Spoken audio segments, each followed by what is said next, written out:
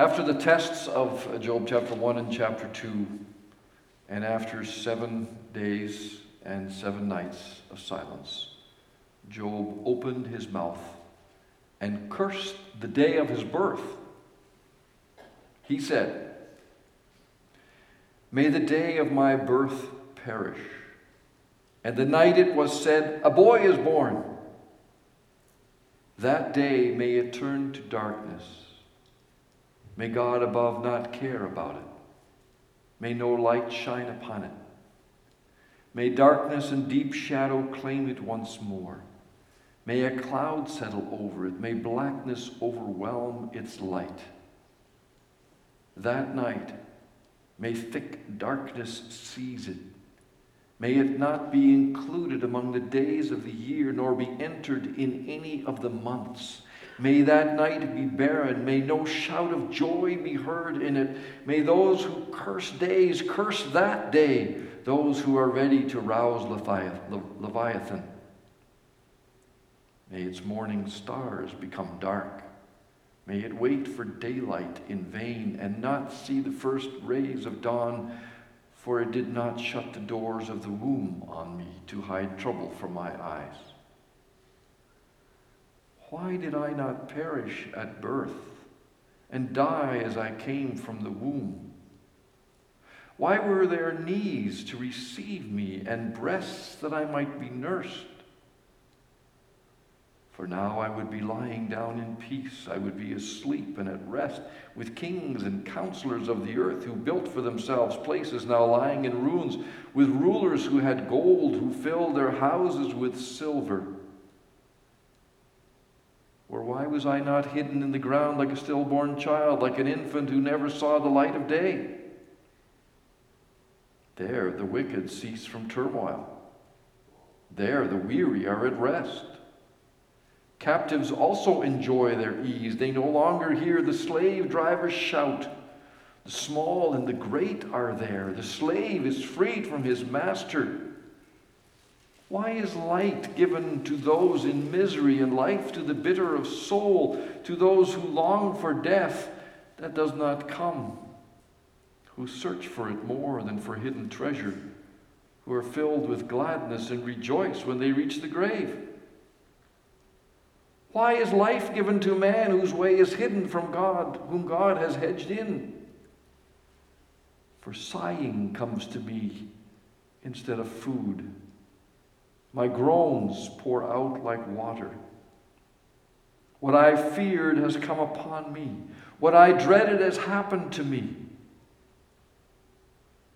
I have no peace, no quietness. I have no rest, but only turmoil. The word of the Lord.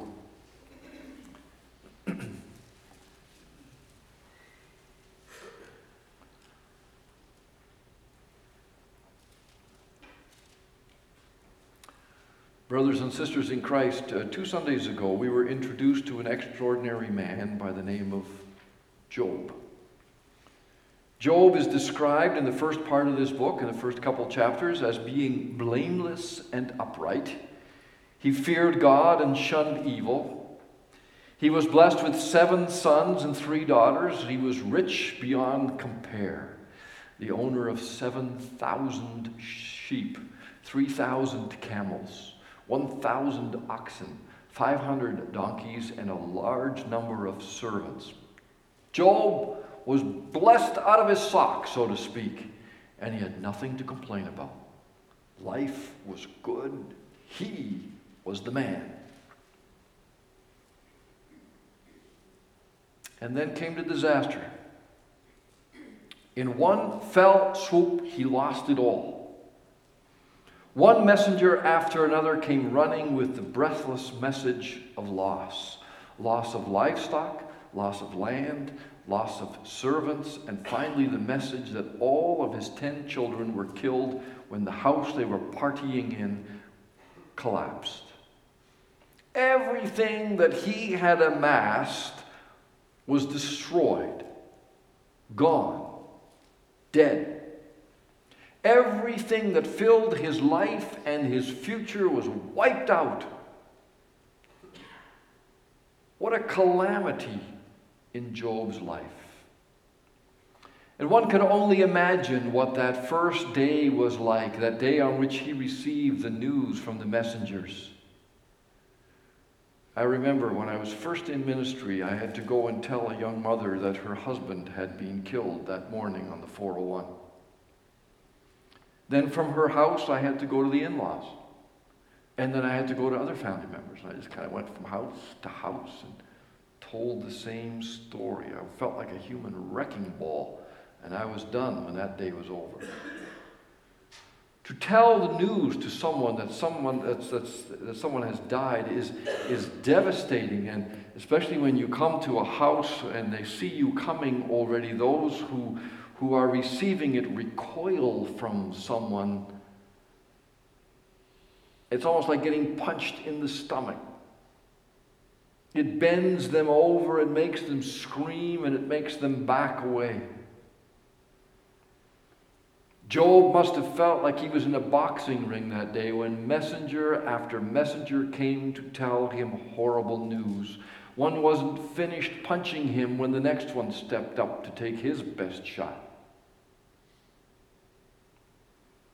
And then added to the external losses in his life, Job then was afflicted with painful sores from the soles of his feet to the crown of his head.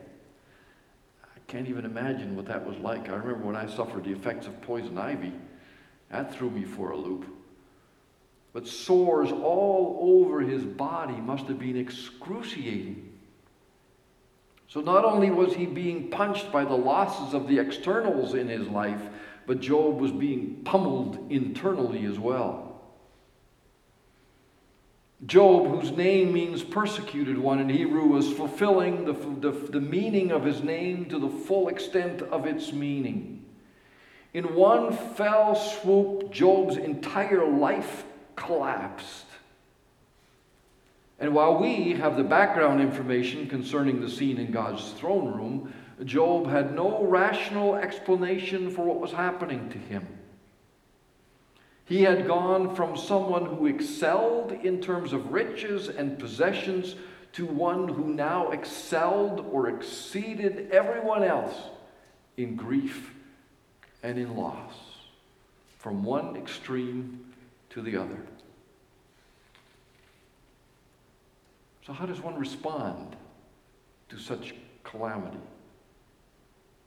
People react differently to calamity, and the reactions include things like shock and tears and sadness and depression and numbness and dullness and weakness and the inability to think clearly and to do anything, and then the anger that so often overwhelms.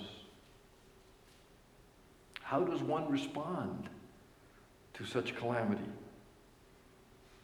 Job, as Pastor John pointed out so eloquently a couple of weeks ago, fell to the ground and worshipped. He didn't curse out. He didn't curse God. He didn't lash out at anyone, not at this point anyway. He was silent. And he went into deep and intense mourning. The number 7, a biblical number symbolizing completeness, only shows how full and complete his agony was. In fact, it was even more than complete and full. It went beyond the usual customary 7 days of mourning, because now we're also added the 7 nights.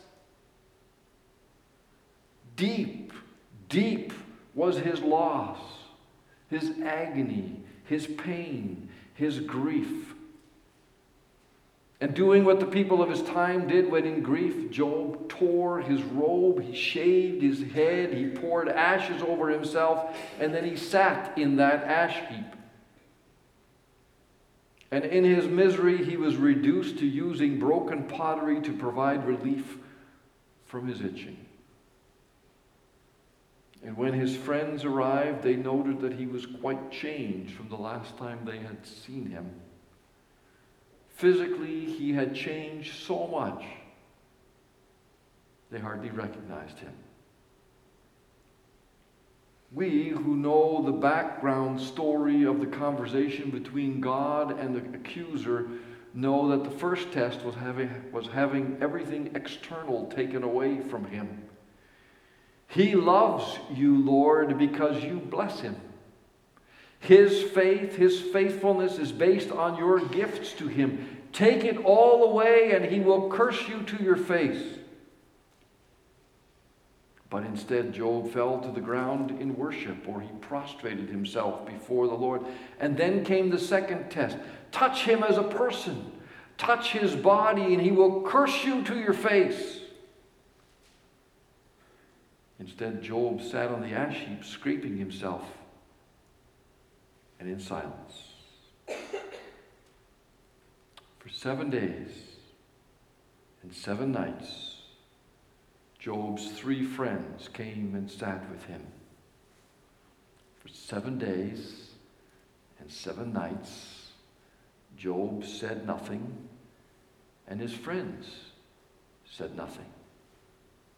They sat there in stunned, sad silence. How'd the 20-minute challenge to sit in silence go for you? Did it work? They sat in stunned, sad silence. What was there to say? What could they say? Job hadn't said anything yet, and he's the one who had suffered. So what right did they have to speak? In the light of his loss, there were no words that would have made any sense or that would have brought any comfort or any encouragement. So they were intimate and silent. And then out of that silence and out of that intimacy, Job finally spoke. Chapter 3 recounts his words. Surely this must be one of the darkest chapters in the Bible, spoken out of great suffering and loss. And I suppose we ought to praise the Lord that there's another chapter after chapter 3. Because for many, what Job experienced in that day, in that one day, would have spelt the end of their life as well. What's the use of going on? What's left? I might as well end it too. Suicide is one answer to all the pain and the loss that was experienced. And by the way, yes, Christians do take their own lives. Things can get so dark that, humanly speaking, they cannot find a way out. Children of the Lord do take their own lives. Knowing that we are saved by grace and not by works, those children of the Lord who take their own lives are also embraced by him. But there is no suicide in this story. Instead, Job opened his mouth to speak, and when he did, he spoke a curse. Now, interesting, the accuser was probably waiting for Job's first words, anticipating that with them he would curse God and turn his back on the Lord, and thereby he, as an accuser, would be correct in his judgment of Job. And perhaps even the friends were expecting that that might be the case. And so it's almost with breathless anticipation that it was noticed that after 7 days and 7 nights of silence, Job broke his silence with a curse. But he did not. He did not curse God. Instead, he cursed the day of his birth. The accuser's report to God about Job had been wrong. Job's faith was intact in spite of everything he had experienced. At least it was still intact at this point. And so now, after a period of silence, it's as if the floodgates needed to open. And open they did, with Job spilling the truth of where he was at. There seemed to be no rhyme and no reason for what was happening to him, and his grief was overwhelming and echoed what the psalm writer wrote in the last verse of Psalm 88, "Darkness is my closest friend." It's the only psalm, by the way, that ends in such a dark place. All the other psalms, like the Psalm of 42, which we sang earlier, all the other psalms of lament seem to climb out of the hole and cast an eye or the heart or the soul of the writer toward the Lord, in whom there is comfort and hope. But not Psalm 88 and not Job 3. These are dark chapters that reveal deep private thoughts and realities shared by the prophet Jeremiah in chapter 20, where he quotes Job and also curses the day he was born.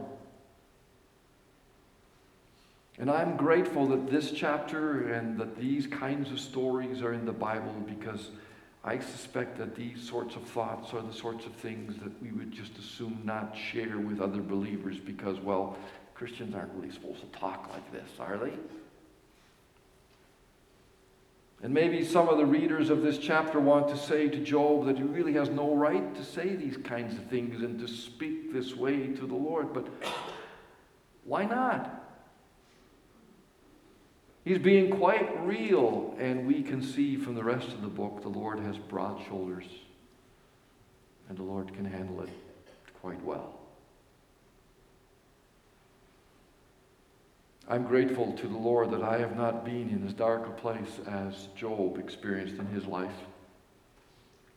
But I know people who have.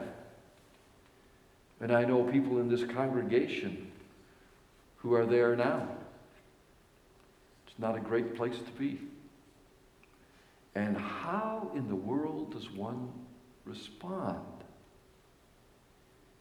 Perhaps like the friends of Job, the best thing is to simply be there in silence and let the one who is in the darkness talk.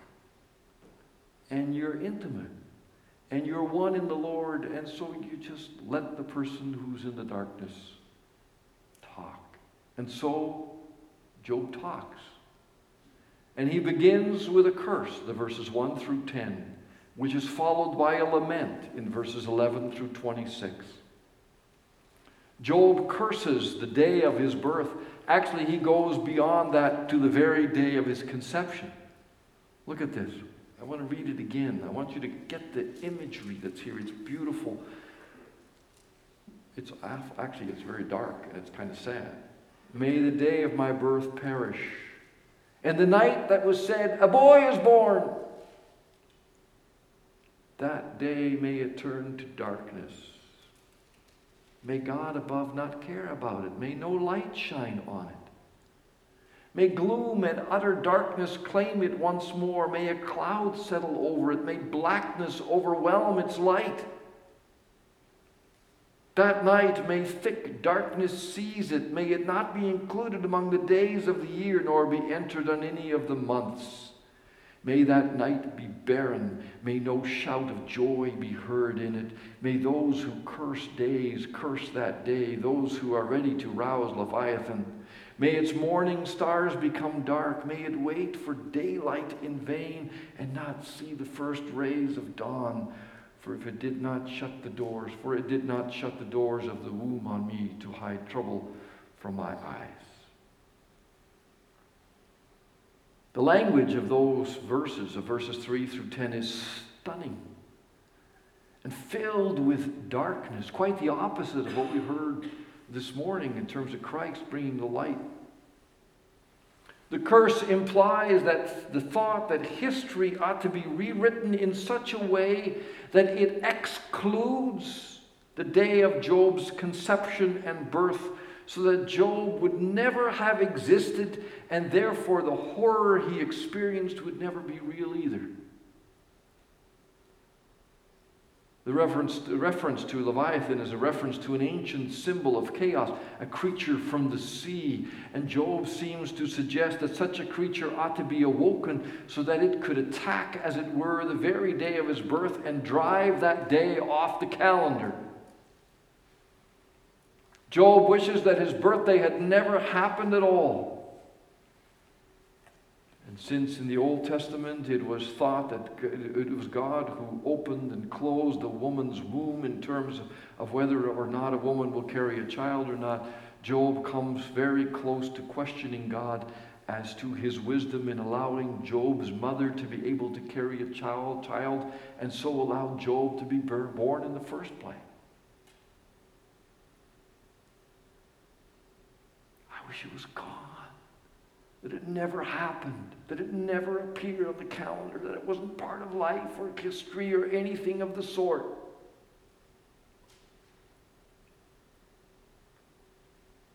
One can certainly read into these first 10 verses some very deep, deep pain and sorrow on the part of Job. He's not suicidal. He doesn't have a death wish. But he's hurting. And he's wondering aloud. And he's questioning his life. And so far the friends haven't said anything. Good for them. There's nothing to say. Just listen. It's okay. After all, Job is talking and weeping and asking and wondering and allowing his mind and soul and heart and spirit to spout and flow with pain and agony. This is not whining or unjustified. This is being human. This is being real and honest. And that's okay. Then the curse is followed by a lament in verses 11 through 26. He begins by questioning why he was not stillborn, or why there was a mother to nurse him and hold him. Why could he not have died at childbirth? Again, the imagery is stunning. If he had died at childbirth, he would have had peace. And he would not have had to face the realities that he did. If he had died at childbirth, he would be at peace in death with all others who finally achieved peace in death. Kings and counselors and rulers and the wicked and weary people and the captives and the slave. In death, all are no longer discontent. In death, they don't face enemies anymore. They're no longer in turmoil or restless or experiencing abuse or following orders. All those images are found in verses 11 through 19.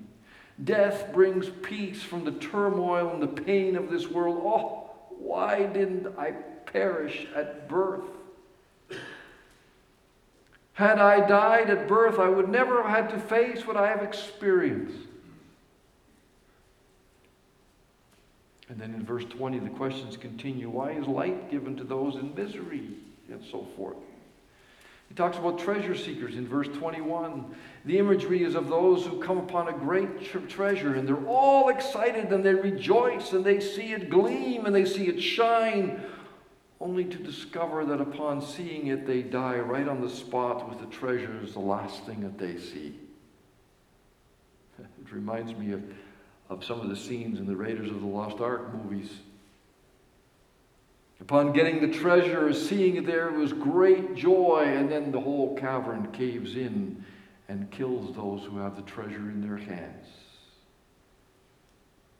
This morning we were reminded of the story Lord of the Rings and the Gollum character. And then there was finally that he got the ring again. Do you remember? And if you saw the movie, those of you who haven't seen the movie, that this would be lost on you. He finally got the ring. And then he's smiling and he's happy. Well, where is he? He's in Mount Doom in the lava. And he disappears and he dies.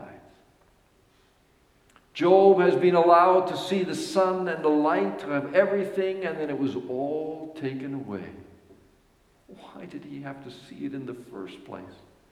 Why did he have to experience that? Why is life given to a man whose way is hidden, whom God has hedged in? Why? Why? Why? It makes no sense. There's a faith battle on the go here. What's the point of life? with all this misery? There's no attempt here on the part of Job to get rid of God or to say that he doesn't exist. But behind all of Job's wondering and questioning and pain, he must be reevaluating who God is. Is this perhaps what God is really like? Maybe God is someone who gives and who takes at will, and we just kind of have to suck it up. Oh, the questions are endless. And they're not resolved. At least not in chapter 3. I have no peace, no quietness. I have no rest, but only turmoil. Darkness is my closest friend.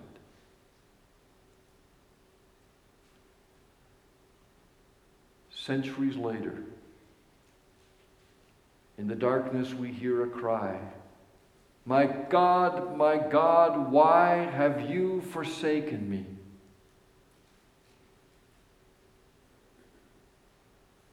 Heaven was silent. But like in the story of Job, there was another chapter. And this evening in the celebration of the Lord's Supper, we pay attention to the rest of the story. But not in this message. I'm going to leave us hanging in the conversation and leave us where chapter 3 leaves us, in the dark. Darkness is my closest friend. And we'll pick it up from here in the weeks to come. Amen. Father in heaven, your word is so real. It can be so painful. It allows us to ask questions. It allows us to fling our questions in heaven, and we're so grateful for that. Oh, it didn't resolve itself tonight. But we know that there's another chapter. And we're about to go to the table of the Lord, and so we know that there's a big other chapter. Because we know that in Christ there is hope. But for some in this congregation at the moment in their life, there is only darkness. And so, Lord, we pray that with your Holy Spirit, we may be a people who are silent. We may be a people who allow others to ask their questions. And so, Lord, we ask that through the working of your Spirit, you would drive away the darkness and give us light. In Christ Jesus. It's in his name that we pray. Amen.